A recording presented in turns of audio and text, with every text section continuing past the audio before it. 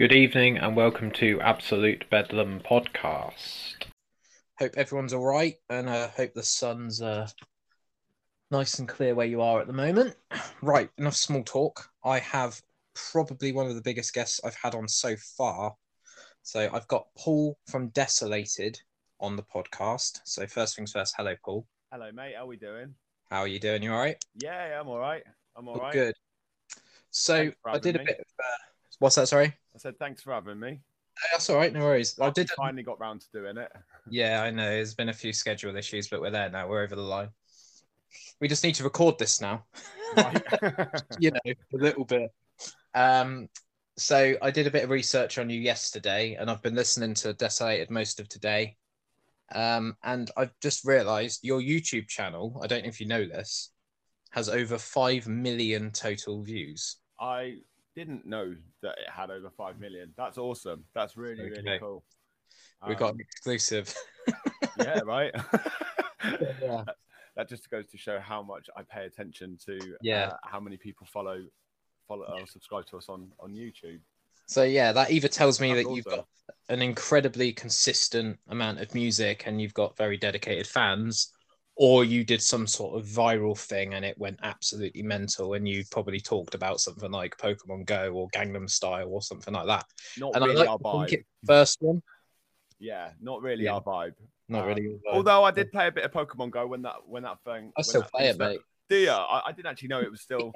Did they not like? Was there not like a Pokemon Go or Pokemon game that come out on Switch and then you could attach it to your Pokemon Go that's right. account. Yeah. Yeah, I did hear something about that. Yeah, I kind of got. Remember when the whole country just suddenly became Pokemon trainers for like 2 weeks? Yeah. Yep. Yeah, I kind of gave up shortly after that. So I live in a seaside town and I actually witnessed this firsthand, which was quite funny. Someone was over the Harbour Bridge, which I'm sure if you're from Weymouth, you know, the one that goes up and down and lets all the boats through. Mm-hmm. And someone literally shouted at the top of their lungs, "Oh my God, it's a fucking Dragonite." And this whole sea of people with their phones just like started stampeding towards this like Dragonite. And it was the most mental thing I've ever seen in my life. That right there is Darwinism, isn't it? Yeah, it's just so funny how like everyone knew about that game when it came out, and the servers crashed quite a lot, and people dropped off as a result. Yeah, I went to a Dortmund Go Fest with my girlfriend. You went to Germany to play Pokemon Go? Hell yeah, I did. That's mad. That's mad.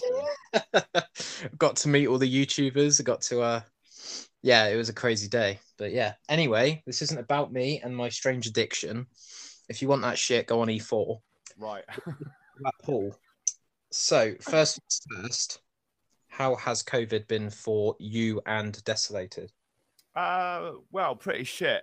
I think I'll speak on behalf of anyone involved in music, events, touring, from any capacity, and comfortably say that most of them will say it's been pretty shit.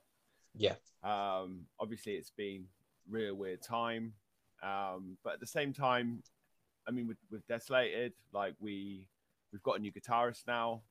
Yeah. We have been writing. It does give you a little bit of time to kind of focus on like things like that. Because I mean, even when you've been doing it for as long as we have, we've all still got jobs, careers that sadly have to come to the forefront over playing music. So in some ways it's like it sounds a bit weird, but there's been no stress of like, right, we need to get practicing in, or have we ordered the merch or any of that like stupid stuff that can I get it. Kind of be built up over like a tour or whatever. So it's been overall pretty shit, and I cannot wait to get going again. I think it's allowed people, just on that specifically in music, it's allowed people to have a bit of a breathing sort of moment.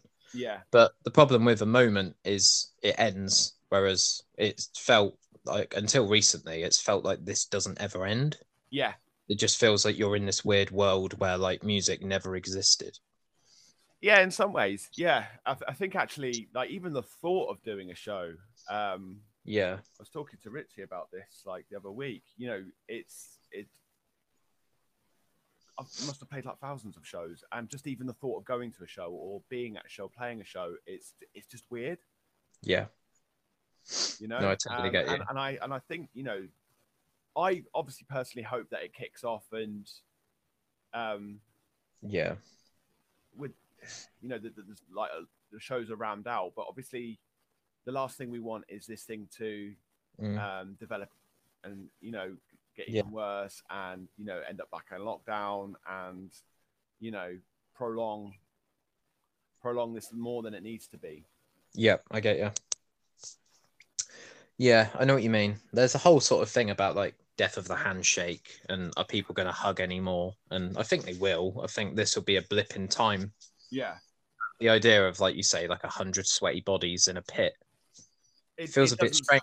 Yeah, now, it does. It does, doesn't it? Like with it, just even the thought of, you know, being not like at a Glastonbury or like, you know, a massive festival or anything. It's like just even the idea of being in 100 cap, you know, a small venue, fucking even a squat, you know what I mean? And you're watching a bunch of hardcore bands. Like it just seems weird. Yeah. Totally. Yeah. You've got to hand sanitize yourself first. Well, yeah. I mean, whatever measures now need to be done to get it going again. But I do feel that once, I mean, it will come back. It won't ever kill live music. Like you won't. Even if they shut down every single music venue in the country and, you know, enforce laws on it, there would still be like an underground scene somewhere. Going on. So yeah, well, I guess when it does come back, you know. Yeah, we want it to stay though, don't we? Like you say, rather than it just being a blip and then it sort of goes back to lockdown and, you know, everything's all back as it was. Yeah, I do think as well. I mean, not just COVID, even just like the political, you know, situation that's been going on worldwide, but let's focus on the UK, that actually we might even see a massive a massive wave of like new bands coming out, you know, like a lot of different sounds coming out of the country. I'm quite excited at the idea of that. You kind of go back to fuck me, it was like the punk revolution of like the sort of 70s and stuff where maybe comparable to something like that. I hope that's the case anyway, because it'd be awesome. That awesome would be cool to see shows. Yeah, the idea of like live music being taboo again and like trying to sell instruments on the black market. Contraband, mate. If you got that 7-string. Funny. Right. So, on the whole, it's been a bit shit. But did you say that you've recently got a new guitarist? Yeah, we've brought in Les Law. I would say that people might know him from the touring scene, but you won't.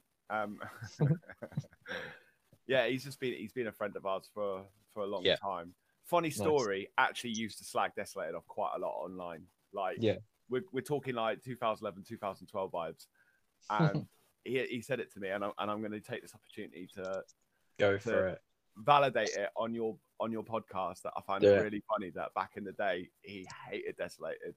Like, but I hope he's listening to it right now and laughing, because his words to me was like, Paul, you got to like kind of picture like, you know, a man from Romford here, like he sits down and he was like, Paul, honestly, mate, I fucking hated Desolated. And I laughed. I think it's fucking funny as fuck. He's now the guitarist. So, well, everyone welcome Les. Do you think that's like a psychological thing where like the boy at school pulls the girl's hair that they like? No, I genuinely think he hated us. Genuinely. Oh, brilliant. Like, there's no fucking around. If Les turns around and says to me, I fucking hated your band, he fucking hated. Yeah, he fucking hated Desolated. But everyone welcome Les. There we go.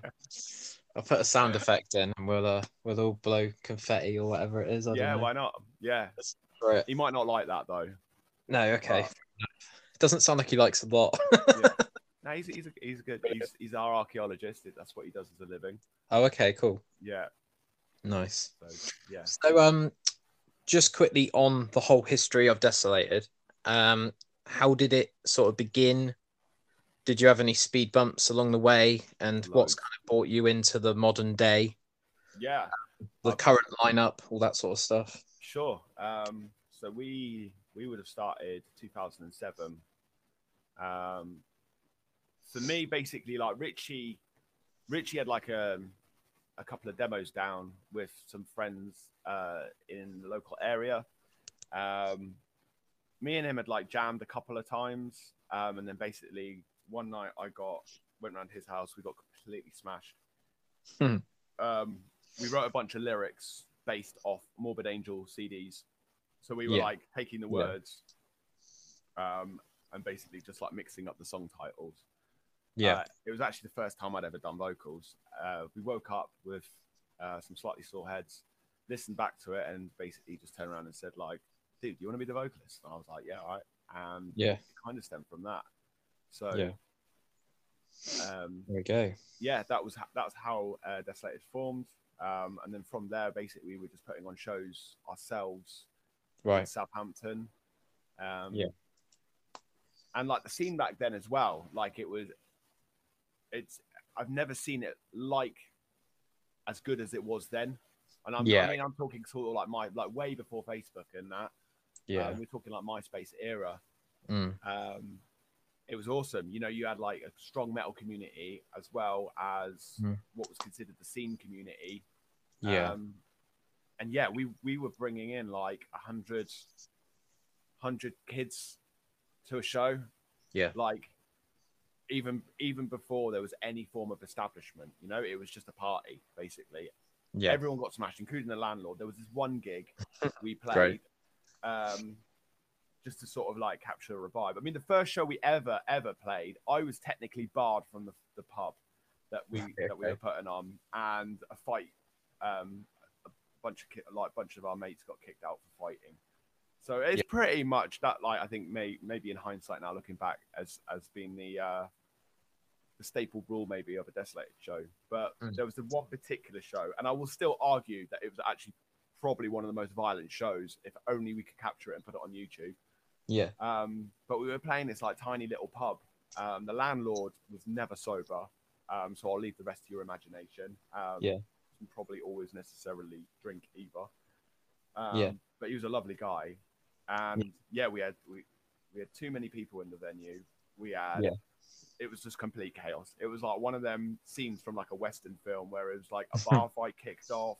You know, we were playing a show. There was supposed to be another band who had supplied like half the equipment to play after us. The police shut it down. There was people getting thrown through windows. There was people doing drugs off the bar. Like, it was oh my god! Someone beat up a police officer. Like, it was just complete carnage. There was a bunch of police vans, a bunch of police cars turned up outside. People were just getting like searched on the way out. It was fucking mental. Like, it was completely mental. Holy but yeah, that was just kind of how it was back. Like, you know, now you look back and sort of like really appreciate it, because I've just never seen, and there's nothing against Southampton. I'm just thinking, like, even in the UK in general, it's just never seen it as mad as that. Yeah, I think, like, from a Weymouth perspective and a Dorset sort of southwest UK perspective in general, there's definitely peaks and troughs that I've noticed. Like, I've been involved in events much like yourself, Paul, and I've been in bands for a long period of time, and I've always seen loads of bands suddenly go to practice and write songs, and they all want to play gigs with each other and stuff, and then all of a sudden they've all gone to university. And it's just kind of, you have to ride that wave when it's at the top, and you have to come down with it, you know, as if. But, you know, at the same time, like, that's fair enough. I think, you know, it's all well and good saying, like, you know, if you're at a point where your band's doing like relatively well and you're getting some level of success, you know, there is a point where you look at your life, myself being the exception, but there is a point where you will look at yourself and be like, how long can I really commit to this? Because it's not just the playing shows. Like, sure, that's the good bit. But that's the end of the. What do you do when you come back off tour? Do you know what I mean? Like, there is, I think, if you're not in that like top 5% of bands that are like fortunate enough to sort of surpass and be able to get a good income from playing in music, then absolutely get a career. Loads of people in bands have got a career. I think this a silver bullet, like in hindsight, is have a side gig that also complements your main pursuit, like a band. Yeah. So be a guitar teacher, be a producer, be a music studio owner. Yeah. Do something that is always available to you and you can utilize for your own self. Yeah. Gain, I suppose. But yeah. It's the hustle. It's the hustle outside of like, you know, writing and playing music of you know, how do I pay my rent this month type deal, you know? Yeah, 100%. Yeah. That's it. So just quickly on Desolated. So I've got you on Spotify now, and I'm pleased to inform that I am following you because I like what I hear, and it's probably one of the most brutal bands I've heard. I'm not too into like really downbeat sort of where it, you know, completely stops and then starts again, that sort of world of, you know, drumming and everything's a breakdown sort of thing. Yeah. But I will say, when I'm jogging and when I'm driving, I tend to go quite a bit over the speed limit when I'm listening to you whilst driving. Oh, really?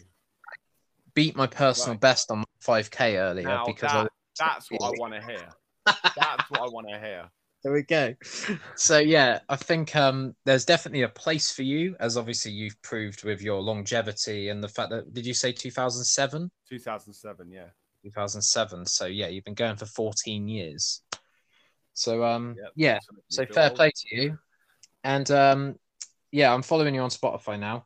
Excellent. I think I messaged you earlier. This is just for the sort of fourth wall audience that's listening to this, saying one of your songs makes me want to spin kick my nan into a bush. Yeah, I mean, we don't really endorse that sort of behavior. No, like, I'm sure whoever's nan it is lovely. Yeah. You know, like, love your nan. You know what I mean? Yeah, she's all right. She occasionally gives me a tenner, but she forgets my name a lot. So. You know what I mean? You don't need to be spin kicking people that give you a tenner occasionally. That's you save it for the pit. Yeah, that's it. That's it. There isn't a pit at the moment though, so I've got to let it out some way. Do you know what I mean?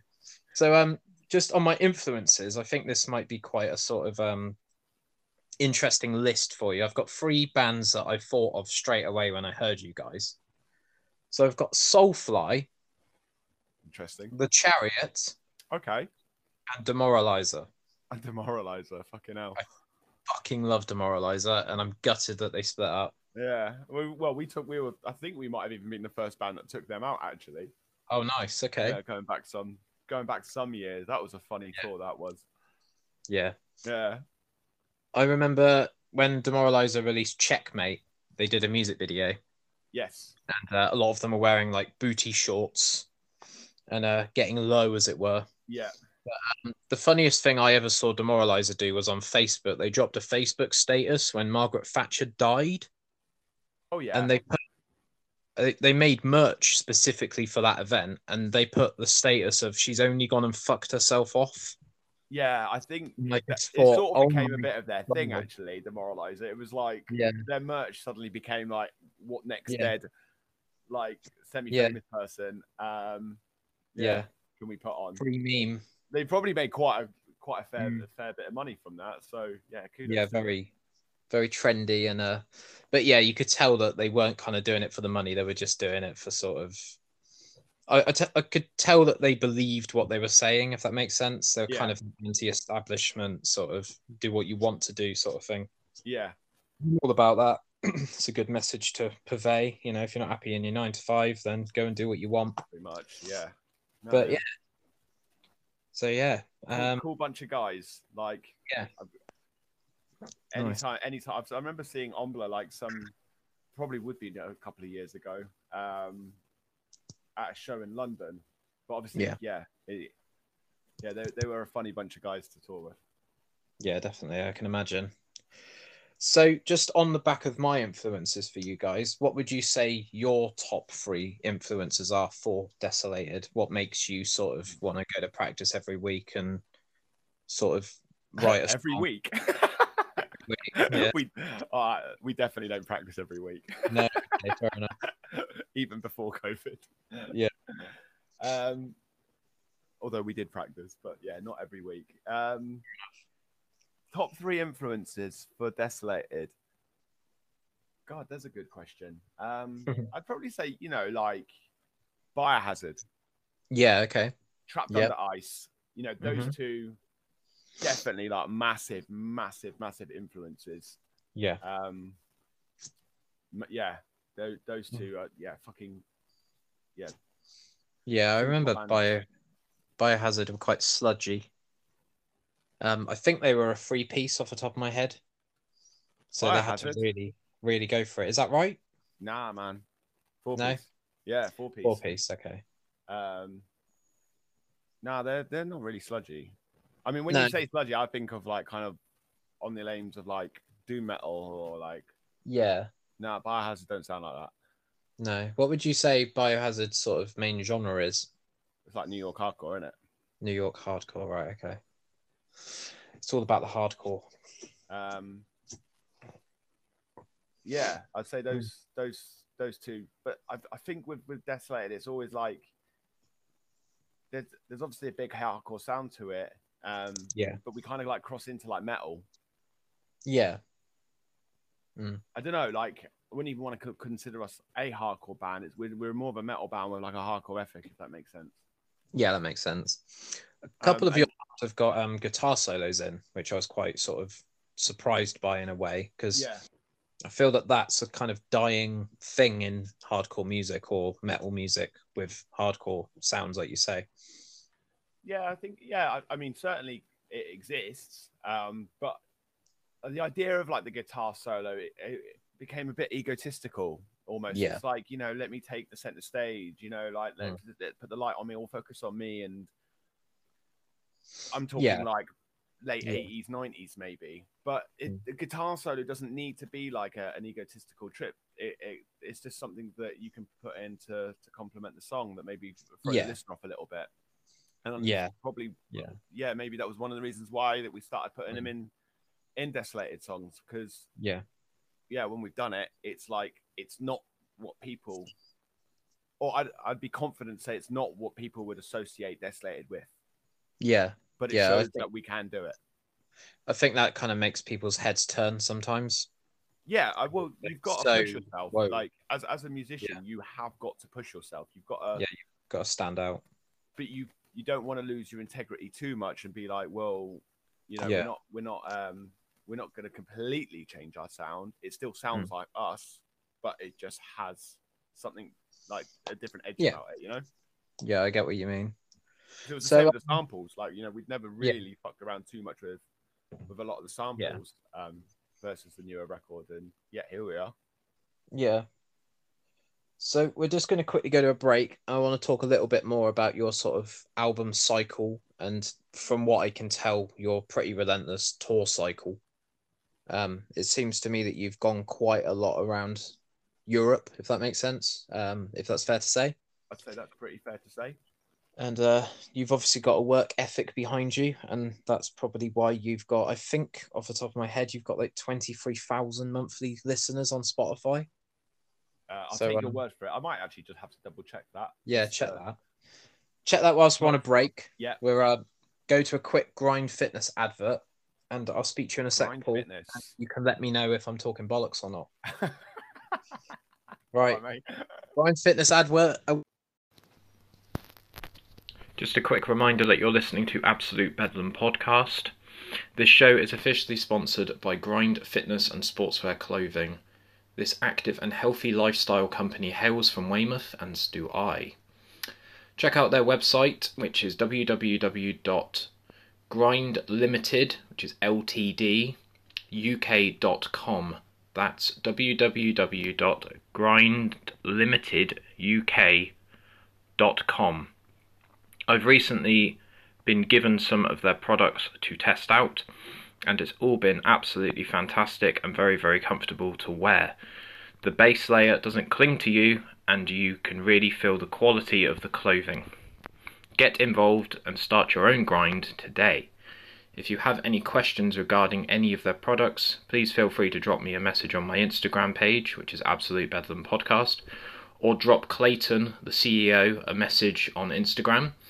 His Instagram page even is called Grind, which is GRND. We will be very happy to help you with any inquiries that you have on your way to start your own fitness adventure. Thanks again to Grind for allowing me to promote your products. Right then, back to it. Just to let you know that Grind are currently doing a 25% off everything on their store with my affiliate code, which is Bedlam 2021. So that's BEDLAM for mother 2021, which is the year that we live in. Bedlam 2021 at checkout for 25% off all products. Grind. Back to the episode. So, am I talking bollocks? More than usual, Spotify-wise. Oh, no, you're not actually. Hey. At the moment, it says 22,400. So, yeah. Nice. That is a fucking impressive amount of monthly listens, I must say. Yeah, that's awesome. Yeah.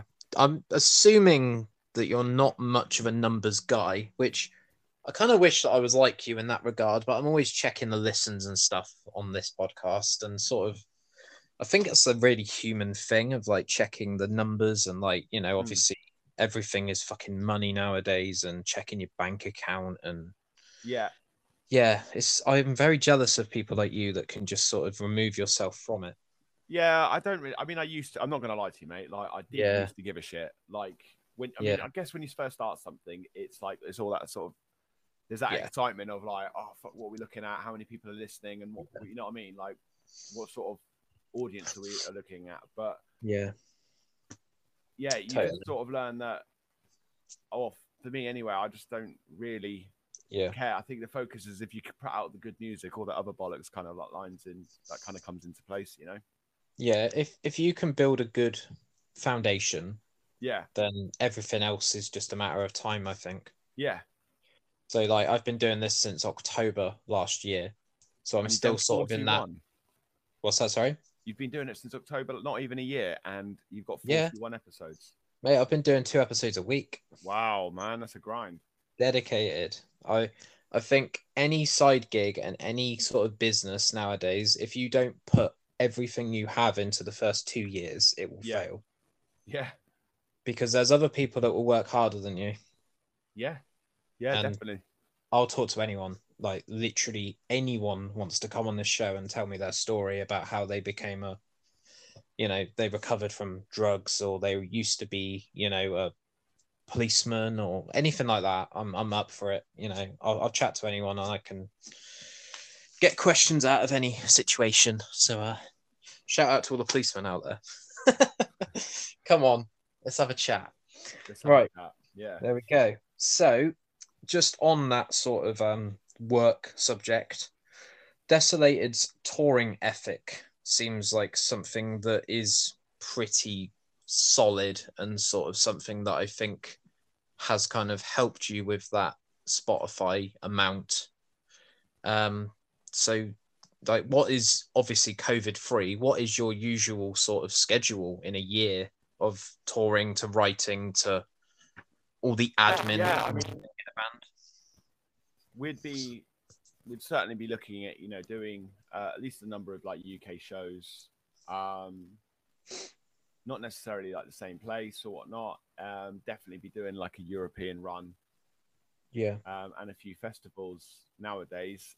Yeah. Definitely a few years back, we were probably a little bit more relentless. Yeah. There'd be, God, I remember multiple weekenders. We were like smashing out tours in Europe, which then led to being able to explore like other places like, America, Southeast Asia, Japan. Nice.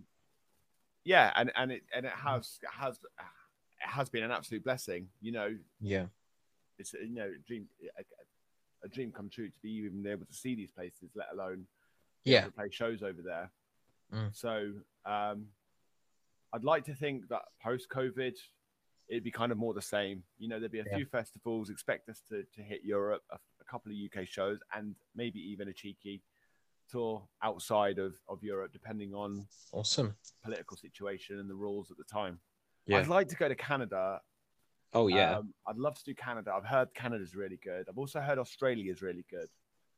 But only from what I hear, and if I'm wrong, please, if someone from Australia can quote me and tell me I'm wrong. But apparently it's just like a bit of a ball ache and quite expensive in Australia. But if so, whatever, it don't matter.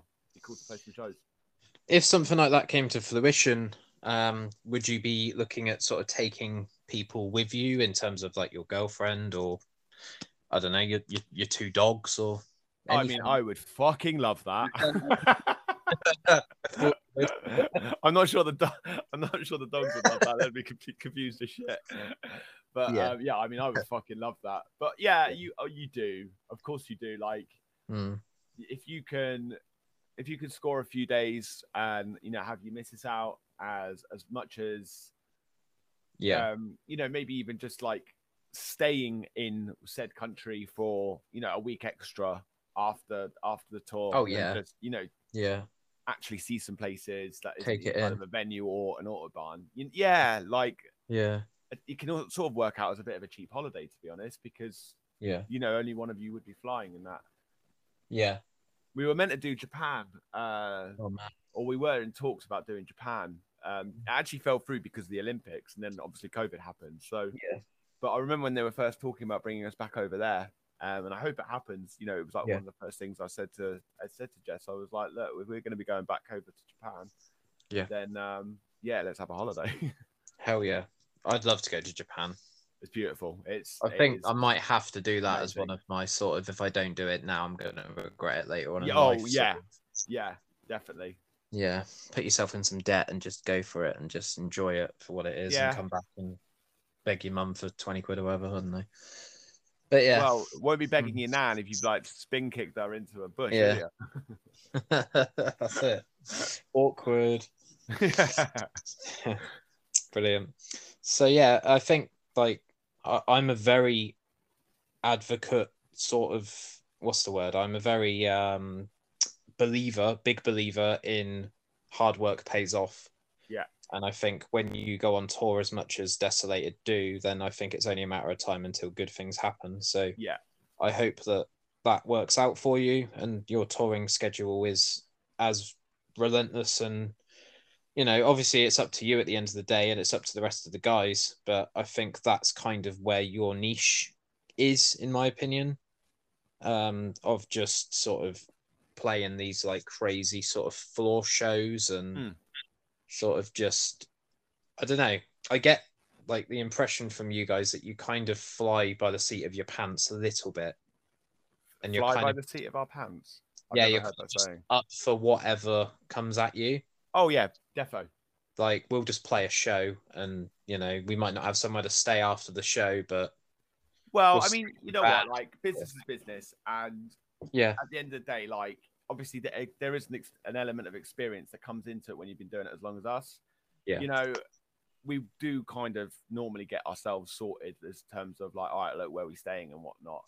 If it's a friend's house, what I mean, we're not precious. It doesn't have to be a 3 or 4 star hotel.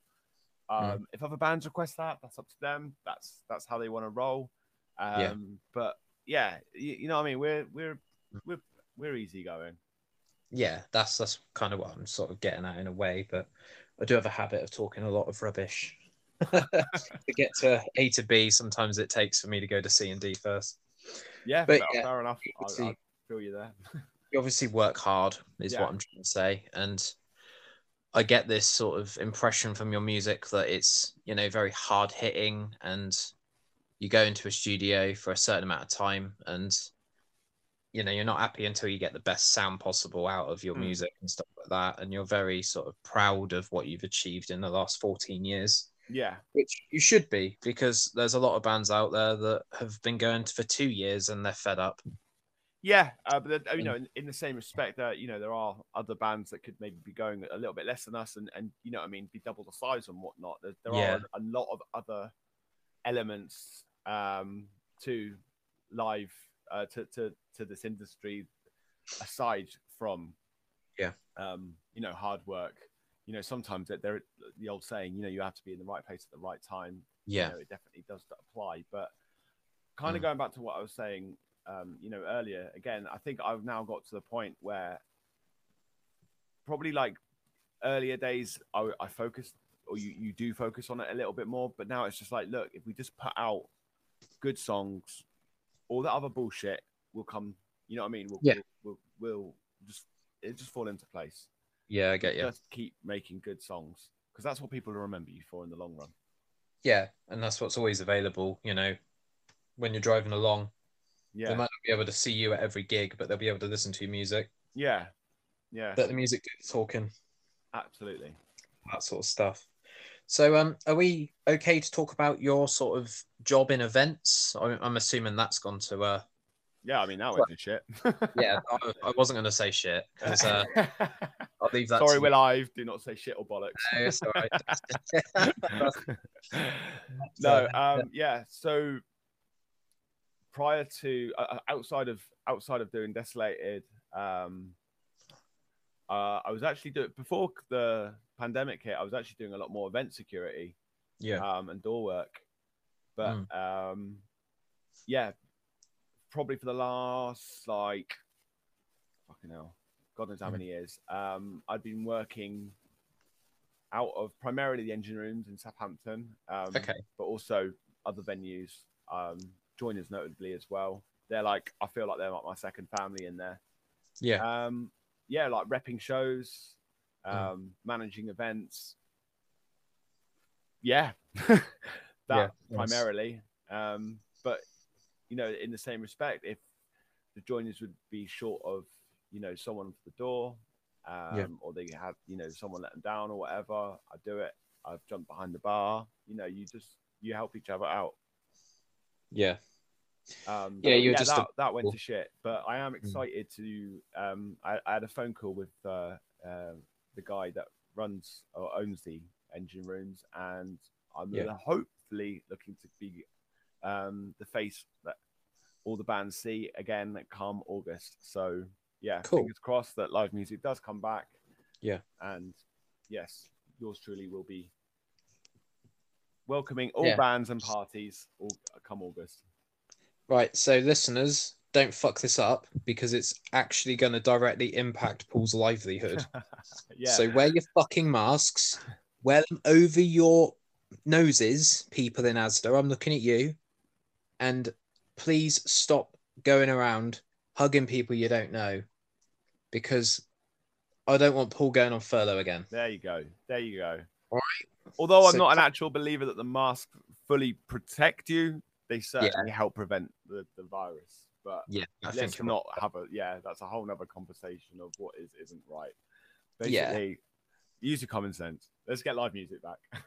That's it. Yeah, we all miss it. Like at this stage, I think I've said this like 4 times now, but you know, I just can't quite get the material nowadays, so I'm just going to keep recycling it. I'd watch Britain Got Talent at this point. Would you?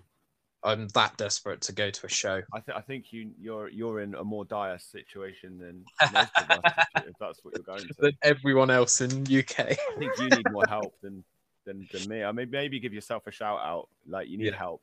Let's all help Ben out. Brilliant. Love it. So is that a no if you get offered the chance to go on Britain's Got Talent then? Oh, absolutely not. What a fantastic platform for, you know, imagine that. Imagine fucking Desolated on Britain's Got Talent. That would be absolutely hilarious. Hell yeah. I mean, we know we wouldn't win, but I would absolutely play that in a heartbeat. Do you know what? Let's get you on Eurovision next year. Well, I mean, yeah, fuck it. Now's the perfect time. We know the UK ain't ever going to win that. Yeah, it's more of a political points than it is about the actual band, isn't it? But what a fantastic, you know, platform to present our scene to the world. You know, lots of eyes. Totally. For about 5 seconds, and then people go, "What the fuck's this?" Fuck them. Yeah, best 5 seconds ever though. There might be someone that will go, "This is really cool. I'm gonna go check out a show." Yeah, awesome. Right, so we're just going to quickly get a little bit more information out of Paul as a person. So I don't think I've actually mentioned this one to you, so I do apologise. But I want to know, Paul, what is your favorite film? Oh, good question. I might have to say Gladiator.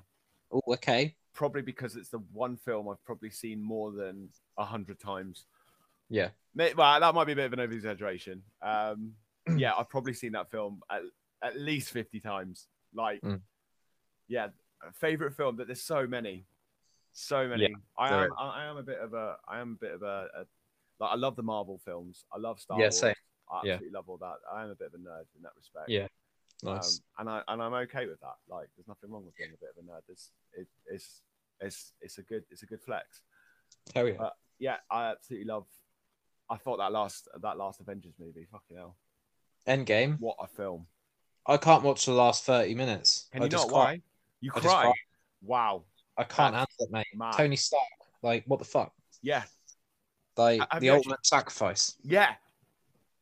Yeah. What were you going to say, sorry? Oh, no, I was just going to say, have you been watching any of, like, the Falcon and Winter Soldier or WandaVision? Finish WandaVision. I'm ready, mate. Whatever they want to release, I want. Good man. Obviously, some of the stuff is a bit meh. Like, the second Thor was dog shit. Which one was second Thor? That was... Oh, yeah. Yeah. It was just not very good. I do like the Thor films. I can't quite recall the second one. I've definitely seen it. Like, yeah. So, I can't recall it. What was the one where he fought the Hulk? That was a good one. Ragnarok. Yeah, that was a good one. Yeah, that was a good one. Apparently, in the new Thor as well, they're going to be introducing Hercules. Oh, right. Okay. Love and Thunder. Yeah. Apparently, because aside from it being obviously a mythical god in the same respect of Thor, there is a character in the Marvel universe as Hercules, and apparently there's going to be an evil guy that goes around killing gods. He's a god slayer, and Thor so basically like the Nordic and Greek gods kind of like sort of come together. Okay, that sounds cool. So that looks like it could be a bit promising. Yeah, and apparently Hercules is a bit like Thor in the last Avengers film, in that like he just likes getting drunk, eating bad food. Yeah, that makes sense though. Like, what else are gods going to do when they're not smashing the shit out of everything? Right. Exactly. So, yeah, let's get drunk and have a load of women. Yeah. Apparently, there's an element of that, but we'll see. But I am looking forward to. Yeah. I'm looking forward to seeing Black Widow in the cinema. Yes. There's not a lot that I won't watch really. The last, I probably shouldn't actually mention this, but the last bit of WandaVision, I won't go into details. The post-credits scene was quite strange for that. Yeah. If you know what I'm talking about. We might have to talk about that off podcast because it is a bit raw and a bit fresh at the moment. But at some point we'll chat about it on air. Yeah. But I don't want thousands and thousands of MCU people messaging me, because the problem with stuff like Instagram and all that sort of stuff nowadays is people can message you. They can. Make yourself very public when you do stuff like this. Yeah. So, favorite film? Gladiator. Probably Gladiator. Nice. Other notable mentions, Shutter Island. I think Shutter Island is definitely up there. I'm also a big fan of kind of 90s horror films. So Scream, Halloween, Friday the 13th, all of those ones. Puppet Master, Children of the Corn. Like, I'm a big fan of that era of horror. Yeah. I feel like though, after the whole Japanese vibe, pre-Hollywood, The Grudge and The Ring. I just don't feel like horror's really the same anymore. It's sort of stagnated. I can't think of the last good horror film. What did you think of the first Paranormal Activity? It was okay. It was a bit meh. Yeah, it didn't scare me. Then it obviously got to the point where it was like Paranormal 86. Yeah. Like, they do that though, don't they? Like, Final Destination was good the first time, and sort of it didn't need Saw didn't need 8 films. Sequels. Yeah. Let's just stop and appreciate the good ones. Yeah, that's it. There's no need to really milk the cow to the point where there is no milk in the cow left. Yeah, 100%. So I know what you mean. Right. So just on favourites, I want to know before we go to a second break. Oh God, this is that question. I'm afraid, Paul. I'm so sorry. Which Top questions? 5 albums. Oh, I hate you. My top 5 albums. Okay, Metallica and Justice for All will always be up there. It was the first album I ever listened to when I was probably about 8 or 9. My brother introduced me to that. So, yeah, Metallica and Justice for All is. I still would argue with absolutely anyone until I'm blue in the face, and I'm right, that it's just clearly the best Metallica album. Yeah. Pantera, Vulgar Display of Power. Yep. Again, I might be being a bit biased here, as it was one of my early records as a kid, but what that band did, you know, too heavy music at the time, it was just crushing. Like, no one will ever sound like that band, ever. Agreed. So, for me, yeah, Pantera, Vulgar Display of Power. Fucking hell. Score by the Fugees. Yep. Okay. Something that's non-metal. But yeah, I remember being like at school, and basically there was like myself was like the metal kid, and a friend of mine who was like really into R&B and that. So I first sort of listened to it then. Probably looking back, didn't really appreciate it as much, but because at that time it was just like all I wanted to listen to was like heavy shit. You know what I mean? It was like, I get that. What's heavier than this? And like, you know what I mean? Yeah. Trying to outdo himself in terms of low tuning and but Lauren how Hill's voice. low can your voice go? Yeah, but like Lauren Hill's voice, something. It's just like, untouchable. Top 5. You got 2 left. We can do this. Shit. Immortal Technique.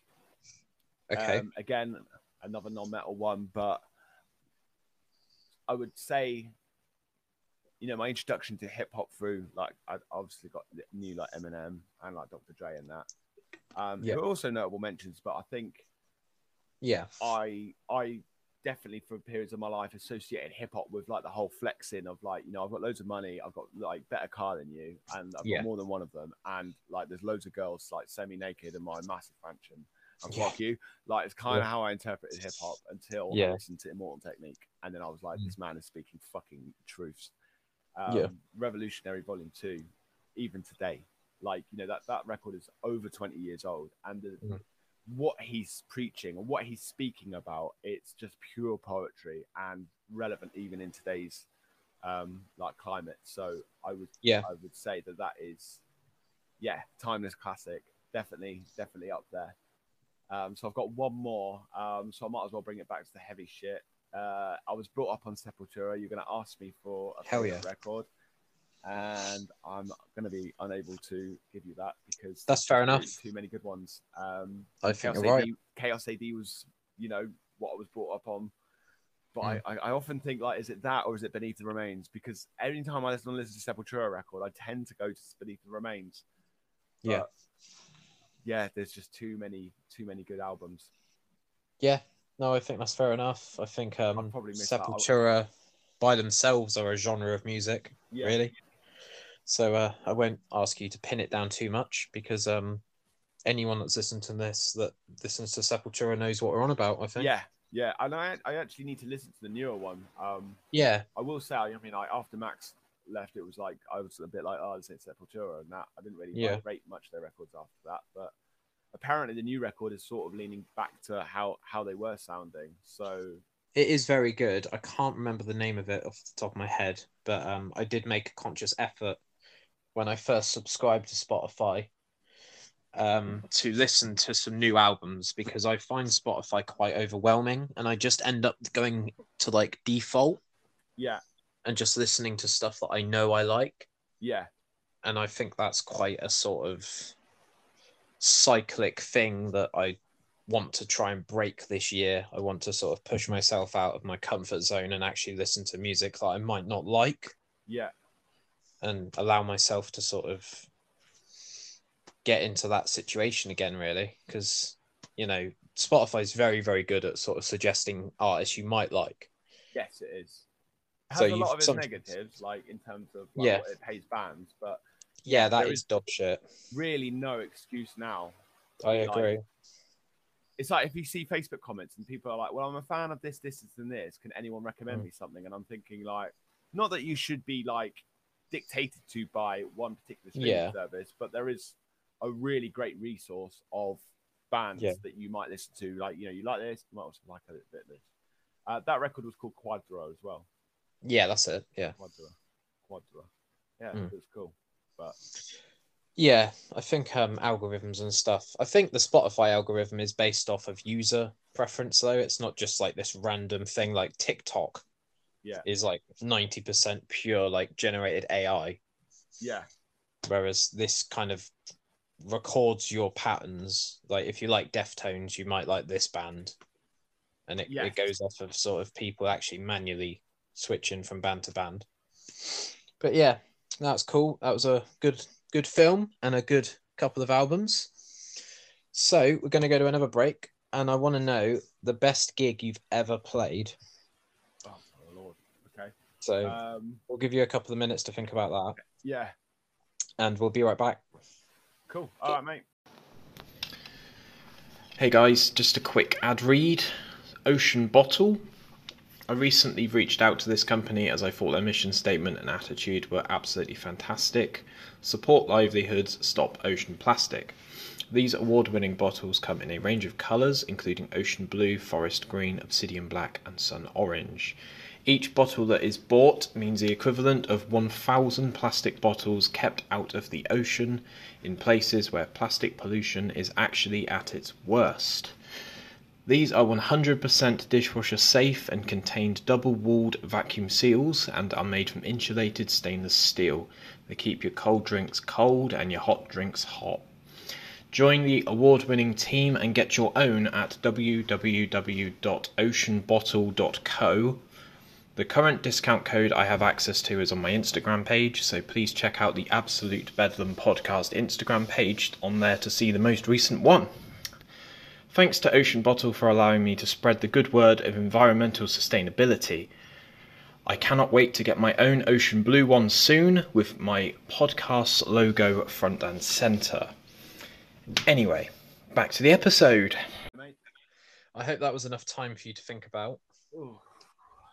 The best gig you've ever played. It clearly wasn't enough time for me to think about. I think the first. There's so many that stand out, like for multiple reasons. I think the first time we played New York, will always stick with me. That was by far one of the most like intimidating shows I think Desolated has ever played. Yeah. And I think for that reason, there was a guy like even before we were playing, there was like a guy that literally threw Richie almost over his equipment. There was like a small gang of like a group of people on either side on the stage, and he started like beating on people on one side. He then ran across the other side and started beating them over on the other side, and then started just beating people in the crowd. Like he got completely taken over by the music. But he wasn't even the worst one. Like I mean, there was just people. The promoter spin kicked so hard. He was for a good 3 hours, just did not know where he was. The police were outside ready to raid. It was pretty intense. Jesus. That definitely is something that always sticks with me. Yeah. Damn. I'm getting a bit of echo. I think it's all right now. I mean, obviously Japan was an experience, but actually, Kuala Lumpur, like when we first played Kuala Lumpur, I'd probably say it was the first show we played like outside of Europe. I want to say, I'm pretty sure it was. And what a reception! That's good. There are clips on YouTube on it. Clips from the show, on YouTube. Get my words out right. But there was like it must have been like 300 or something. Like just like singing the words, like taking the stage. Like the room was like the hottest it's ever been. One of the hottest shows I've certainly ever played. And then you normally go outside for a breath of fresh air, and it's still humid because of the climate out there. So Mm. that was again another insane experience, and one like we I hope we get a chance to go again. Certainly Yeah. the newer lineup, the newer songs. Yeah. Yeah. Nice. That's really Hard, yeah. really insightful, and shows me how many locations you've played. Yeah. It's crazy. Still plenty to play though, you know. Yeah, Still some yeah. others There's always we haven't quite done yet. So there's always more. There's always another show to play. Yeah. Nice. So I just quickly want to take some time out of this and just let everyone know that I've got a third sponsor, because I will forget otherwise. Sorry to take your time, Paul. They're a company called Archie Soul, and they've recently sent me a box full of stuff. Shout out to Archie Soul. There we go. Who is it? So, Paul, you've got a beard, right? I have got a beard, yes. So they do beard wash. Do they? I do wash my beard every day. Do you? That's good. Oh well, yeah. It'd be a bit disgusting otherwise. They do post-shave cooling lotion. Company called American Crew. Okay. Are you getting me in on this like sponsorship thing? Is there going to be like a box turn up in my house? Maybe. We'll see what happens. I'll give you my address. I'll try and sort you out. Oh, good man. Solid Cologne. They do everything. They sent me a fucking massive block of soap. Yeah? Biggest block of soap I've ever seen in my life. And I don't ever see it going down, really, to be honest. You'll have to send me a picture of this. No matter what I do. Yeah, I know Jess is quite into a Lush. So, she does. That sort of stuff. But yeah, I'll send you a picture. I'll see if I can sort you out with some stuff. But yeah, shout out to the boys. Yes. It's Mark off the top of my head at Archie Soul, and he also sent me a notebook because he knows that I'm into my podcasts. So hell yeah, thank you. And I'll do a pre-recorded ad for the next episode, but I just quickly wanted to get that out of the way. So, Paul, do you have any paranormal experiences that you want to share with us? Yes, I do. Go on. Paranormal experience. Okay, the most intense one we ever had is actually working at the engine rooms. Okay. And so it's an 800 cap. So I've got a picture of the sound. I've described the scene. So it's an 800 cap venue.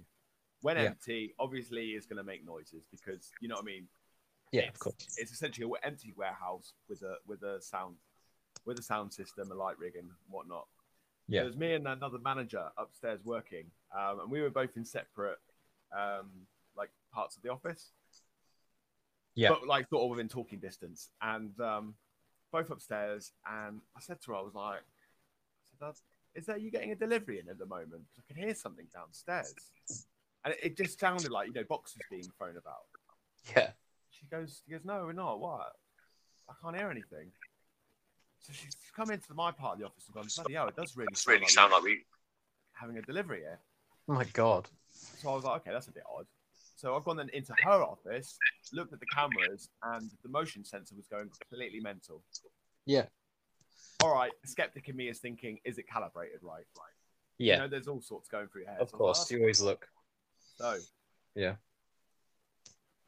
I started looking down the stairs. Now, she was getting a little bit like frantic. She was like, "That sounds really loud. Like, that's not just like the wind coming through the cracks in the wall or the doors or whatever. Like, that is really weird." So we've gone down. She's on the phone to the owner. And by this point, is now being like, almost crying. I think if I remember right, I was laughing. Yeah. How I deal with traumatic situations, I just start laughing. Same. So, but now I remember opening the door and then closing it. But on the CCTV, looking back, I hand on heart, do not remember looking through the door and down where the bar is. Yeah. So we've gone back upstairs, and the noise, it was so loud. And then it got weird. The noise stopped, and it was like, I don't know if you could hear this. I'm banging my hands on the table, right? Yeah. Oh, that's to set my dog off. Oh, dear. Yeah, it was sounding like these steps were coming up the stairs. Okay, fucking hell. The manager's now going completely west. She is not in a good place whatsoever. Yeah. And I'm like, this is actually happening. Is this one of those, like, is this like Final Destination films here where it's gonna end really badly? Got about halfway up, and she's still on the phone to the owner, and she's like, screaming at them basically, like, you need to get down, you need to get down. I mean, if I was on the other end of the phone, I'd probably be a bit like, good luck. Yeah, I mean, maybe jump out the window. Yeah, and then the footsteps, they got further away, but it was like double the speed, as if it was if someone had been like running down the stairs, and then the air just cleared. All right, so weird, like it's such a weird sensation. Yeah. But then I've got to just add to that as well. That was probably the most intense, weirdest paranormal experience I've had. Yeah. But another one in that venue, I was working downstairs and I got 3 knocks on the bar. I remember it feeling really cold, and then there was suddenly there was these knocks on the bar, and I've looked up, and I've been like, that definitely just happened, and that's definitely not the front door. But I'm going to go check the front door because I need to, for my own peace of mind, knowing there's nothing there. I opened up the front door, there was nothing there, so I'll come back, be like, 20 minutes later, there was another knock. Yeah. And I am certain it came from the bar. So anyway, the next probably half an hour after that is me knocking on the bar, being like, am I in the presence of someone doing a one-man seance? Yeah. Derek Acorah mode activate. Yes, yeah, Derek Acorah. Yeah, the inner Derek Acorah come out of me. Yeah, that was pretty cool. That was pretty weird, and I still I like the idea of it. I'm open to the idea of it, but I'm definitely to question, what I mean, anything, and I can't. I don't like the fact that I can't think of was it just because it was a really windy day? Because it wasn't a really windy day. You know what I mean? Yeah. But yeah, I think that's just human nature to try and explain everything. Yeah, it needs an explanation, and I can't. So that's more annoying. So what I'll do is I'll make a note of this. But what I'm going to do after this is I'm going to send you a video that I really can't tell if it's real or not.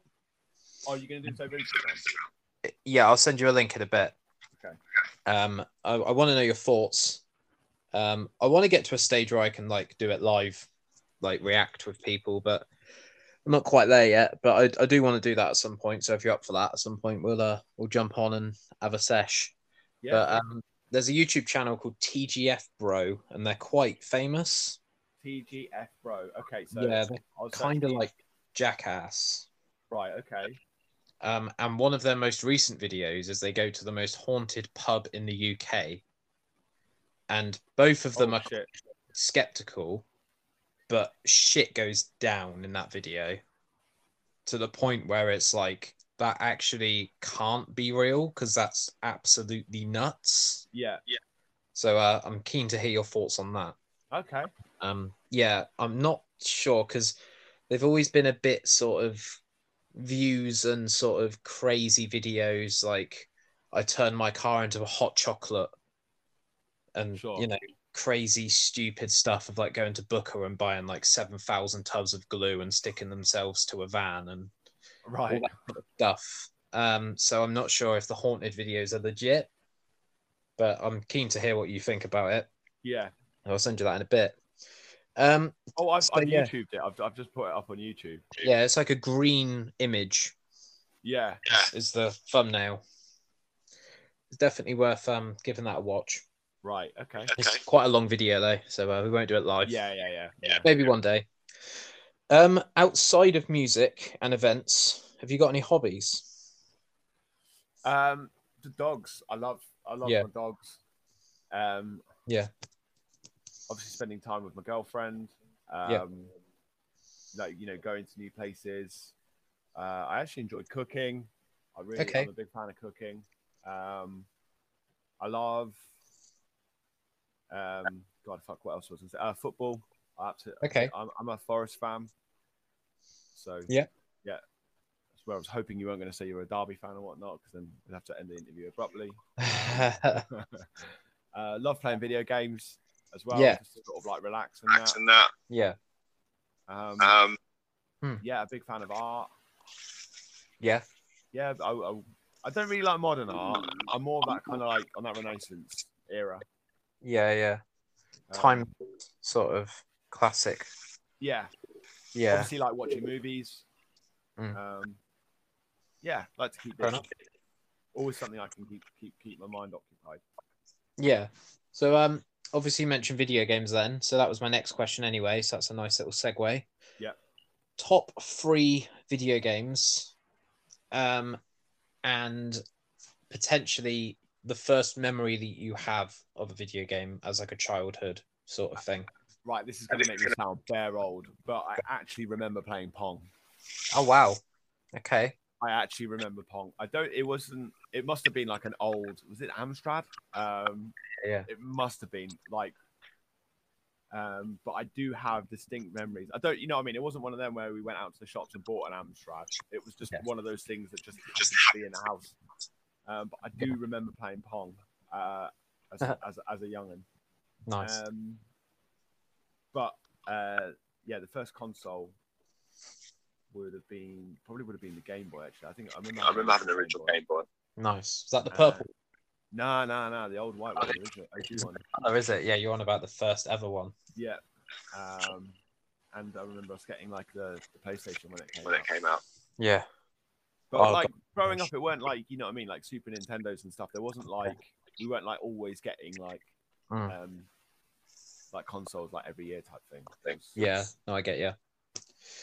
What did you think of the PlayStation startup noise? What? The glass smashing forever sort of noise. Oh, right.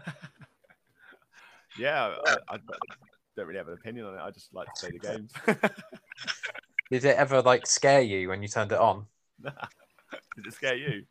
Yeah, there's a story that I've mentioned a couple of times where I snuck downstairs at like 7 a.m. one morning. Yeah. And turned it on and realised that the volume on the TV was on like. See, now, all right, that if you're trying to like, you know what I mean, get a few games in before the parents wake up, or if you've been like, told off and banned, that would be quite terrifying. Yeah. Didn't really happen. I think I got grounded for 2 weeks. Shit. No regrets. I wanted to play Tekken. Leave me alone. Yeah. A boy's got to do what a boy's got to do. Yeah. But yeah, top 3 favorite games if you're up for that. Top 3 favorite games.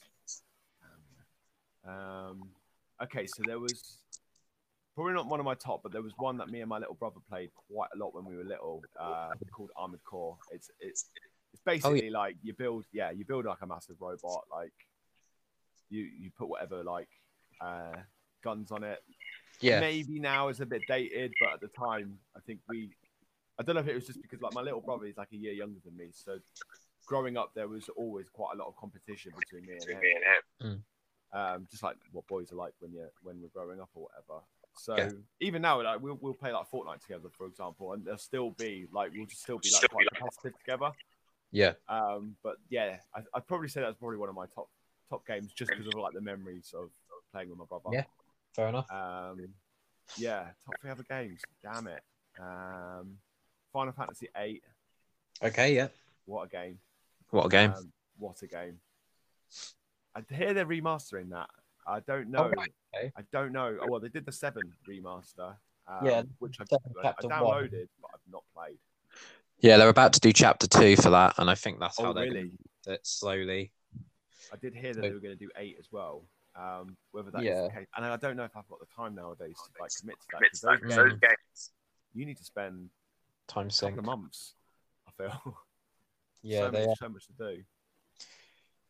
They are time sinks, you're right. I don't know what else to say. That's all right. Modern Warfare. Call of Duty Modern Warfare. Yeah.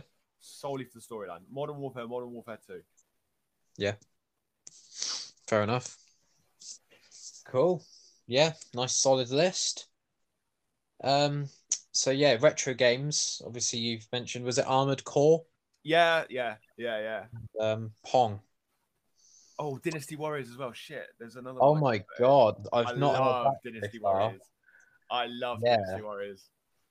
There's a character called Lu Bu. Yes. Yeah, that's one of the only characters I can remember, but there was a shitload of them. Yeah. Because you picked your own clan, didn't you? There was like a green clan, a red clan, a blue clan. Yeah. And it was kind of like Star Wars Battlefront in a way. Yeah. Where you had like a pool of enemies of like 500 strong. Yeah. And you were a hero and you just absolutely mowed everyone down, didn't you? Basically, yeah, it was. You know, you versus like 1 million enemies, but you could kill like 10,000 in one swoop. Yeah, you could like hold circle down, I think, on the PlayStation, and there would be like some sort of limit break, like Final Fantasy style. Yes. Where you just decimate everything that you touched. Yes. I did have PS Now, and I think there was one of them on there. I don't know if it was like 8 or 9. And yeah, I definitely went back to my childhood and played that heavily. Yeah, I think 3 was the first one to do the Extreme Legends thing. Ah, okay. And yeah, I played a lot of that with my mate Gary, who I've had on in the past. Yeah. I might have to get him on to chat about that because I can't really remember too much about it. Shout out to Gary. But yeah, shout out to Dynasty Legends and Gary. Yeah. Lots of all-nighters playing that one. But yeah, nice shout out there. Nice. So yeah, we're near the end. So thank you, Paul, for coming on. It's all right. Thanks for having me. I just want to close up with the most mental tour story you can remember. There's a few. What time? When you say mental, as in just complete chaos, like what you described at the start of the episode. Like complete chaos. As in, like, not necessarily the show that you played, just like the before and the after, and you know, I need to get out of the city now because I actually think that my life is at risk. Sort of. I mean, there's been there was a moment in Southeast Asia where I thought we were all going to die. Okay. As in, not even being over exaggerating. As in, sat there, and you know, I had a moment to myself. Dawned on me, looking down this coach, and thought, "This is how I die." Yeah. I have to accept I'm going to die. We were going about 70 miles an hour, 80 miles an hour down a dirt track with jungle on one side, filled with everything that wants to eat you. Yeah. And gangs on the other side, like throwing rocks and shooting, at the coaches. Oh my. So there was that. There was a moment there I remember thinking to myself, "Oh, this is how I go." Yeah. How about that? There was another one where, the most mental. I don't know if there is. I think there's just so many. There was another one where we, it was on actually the last American run, and we ended up driving. Well, I say we. I actually ended up driving through the end of a hurricane. Oh my god, that was fun. What makes it even better, and I can say it now, but I wasn't insured on the van. Oh. We needed to get to, I think it was Philly, but basically, like, the guys that owned the van, like, just were completely bollocks. They'd done all the driving and driving up there, and anyone who's thought out there will tell you it's not always 2-hour drives. It's quite long drives. Yeah. So they were bollocks, playing shows and driving all the time. They might have been high as well. But anyway, either way, there was no waking them up. So yeah, I'd had like a few gin and tonics that night as well. Yeah. But I was basically the only, like, the most sober person to drive. The most. And I would not normally say that, like, fuck drink drivers, but it was a case of like, we need to go now. Yeah. Or we're just not going to play the show. So. No, I get it. And then the end of the hurricane was like, it just came out of nowhere. And I had my Brazilian friend with me who was geared off his head.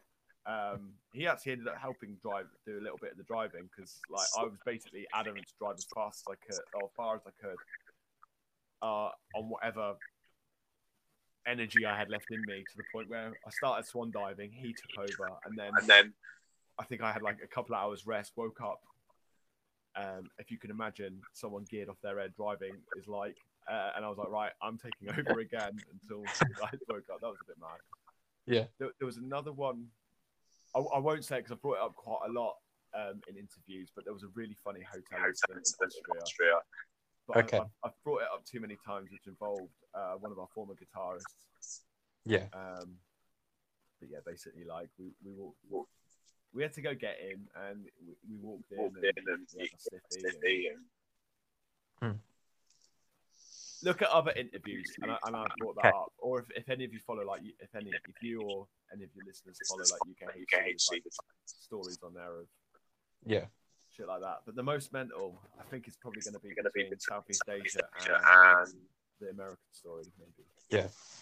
So when you got to the venue and you've sort of sound checked and everything, did you feel that you kind of played a show for a bit of a rest after all of that crazy stuff that was happening? It does get a bit like that. I think Yeah. it's touring generally is quite chaotic. Yeah. And certainly not for you. It tests your character, put it that way. Yeah. Quite regularly the day after tour, I'm normally numb, semi-paralyzed on my sofa or bed, and won't move for a good number of hours, just staring blankly into space, like just kind of allowing my brain to go over what's happened the last sort of 3 or 4 weeks that we've been away. Yeah. I think touring really tests your sort of fortitude and your plan B, E, F, G, etc. It can't just be, we'll get there, we'll do the thing, and then we'll go, because stuff changes. Bands pull out, venue owners don't want to pay you, promoters. Oh God, you see all that. There was another one actually. We had a drummer at the time filling in who ended up doing a shot of brandy out of the promoter's balls and bombed him on the stage. What? I'm gonna have to listen back to that. You say like mental. I'm just thinking like, is it near-death experiences, or is it just like weird shit you see on? Like, I don't know what the heck is going on. Yeah, how do you measure mental? Yeah. I think that'll work. I'd say that would be a mental night out if I did that myself. I was on a train. I was actually on a train at the time, and the tour manager was texting me. I had to leave in such a rush. I'd actually forgotten my passport, and we were going through a different country. So the train I was on then was also overbooked, so I ended up having to sit in a gangway, like a single gangway. It wasn't like a double gangway. I was like literally like curled up because there was no space. And this train I was on was going to like 20 different locations, so just my carriage was going to where we were going to. And the whole time the TM was just like texting me being like, oh yeah, basically Aaron's just done a shot of brandy out of the promoter's balls. And I'm like, all right, okay. I was like, okay, well, the police have just come on board this train, and they're trying to they're having a chat with some like, I don't know, Slovakians or Germans, like, who were going a bit mad. And then, like 20 minutes later, it's like, oh, well, Aaron's now bombing the promoter. I don't think there was like actual penetration, but he pulled down his trousers and skin on skin, apparently tough. Wow. So that was a bit mad. When you'll do anything for a gig. Well, no, this was after the gig. We'd already played the show. This is just pleasure. This is just a laugh, I think. This was just like have a couple of beers with your mates, jokes. See what happens. Brilliant.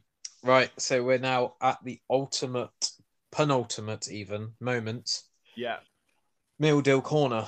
So let's walk on over to Meal Deal Corner. Meal Deal Corner. Okay. And then, Paul, what is your go-to meal deal? Okay. Can I just clarify? Are we talking like, is this like Boots meal deal? Yeah.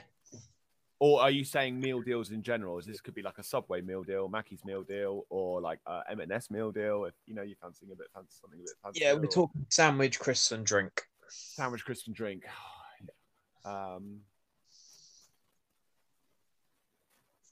And here we have the hardest question of the night. Absolutely. All right. Well, I'm veggie, so it'd be something vegetarian. Yeah. Which can sometimes limit my choice, but if I see something with a bit of falafel, hummus, maybe a bit of beetroot, I'll swing that way.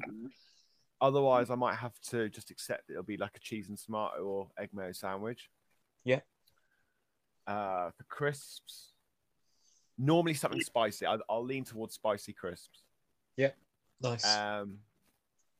And drinks, I'm always lured in with the San Pellegrino. I love the San Pellegrino. Like the cans, they've got like the bit of paper on the top. Yeah.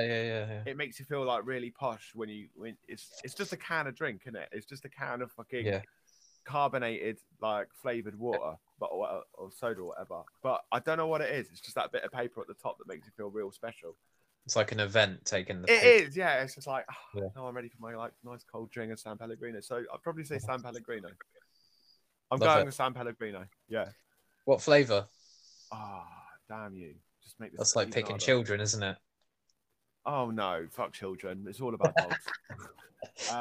More important. What's the red one? It's the blood orange one. Oh, okay, yeah. I can't. Sometimes they only have the lemonade, the lemon one in, don't they? But if they've got the blood orange, You're there. I'll go that way. Yeah. Hell yeah. Well, that was a brilliant answer, and obviously being a vegetarian and stuff, it is quite limiting, like you say. But you don't strike me as someone that gives up on the first hurdle. You strike me as someone that smashes through the barriers and have to. Won't surrender until the job is done. No, not at all. So yeah, we'll leave it there. But thank you very much for your time. Thanks for having me. Thanks for listening, guys. And as always, if people can share and subscribe and all that stuff, then that would be fantastic. And I will speak to you again very soon. Thank you very much, Paul. I'll speak to you soon. Take care. Bye.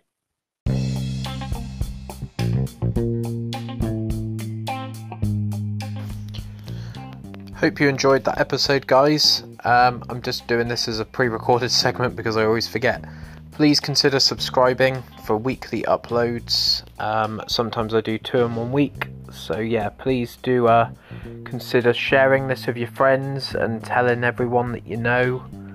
And yeah, I'll see you in the next one. Cheers.